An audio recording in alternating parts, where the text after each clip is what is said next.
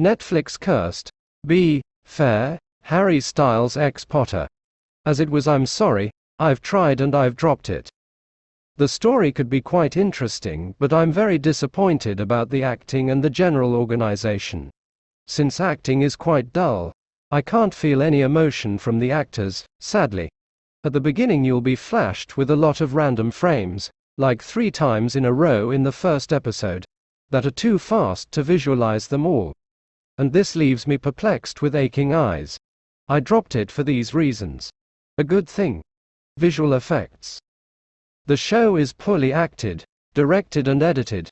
It's like the show can't decide if it's a teenage romance drama or a serious fantasy. The show takes absolutely nothing from the ancient stories we all know and love about Arthur, his knights and the quest for the Grail other than the names of those famous characters.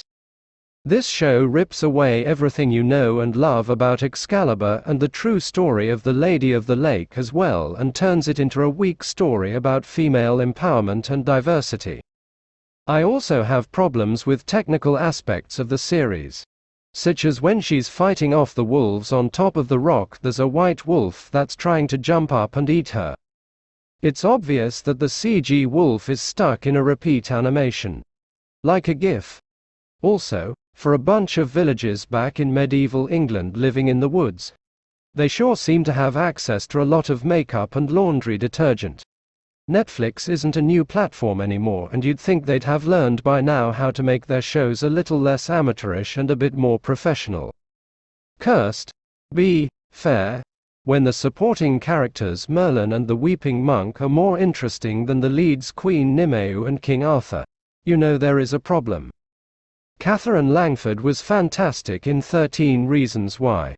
That's why the show connected to so many people, as she was able to bring this new girl, misunderstood in toxic high school culture. Here, playing brave in one scene, and vulnerable in another, you can see that role is far bigger than her acting abilities. On top of that, mediocre writing and dialogues of the show doesn't help her either. And what's with that lower lip biting under the top lip in every other scene? And the most cringeworthy performance goes to King Joffrey, a wannabe actor playing the King of England. Barf. Besides Merlin and the Weeping Monk scenes, the show is unbearable to watch. The last episode of the show was engaging, and the only saving grace for the show to have a bit of hope for season 2. Rubbish. Most acting is way over the top. Cannot believe the actors who are in it said yes, they must be skint rubbish. Started off good, but then lost it. It does not match or link to the original tales of Arthur.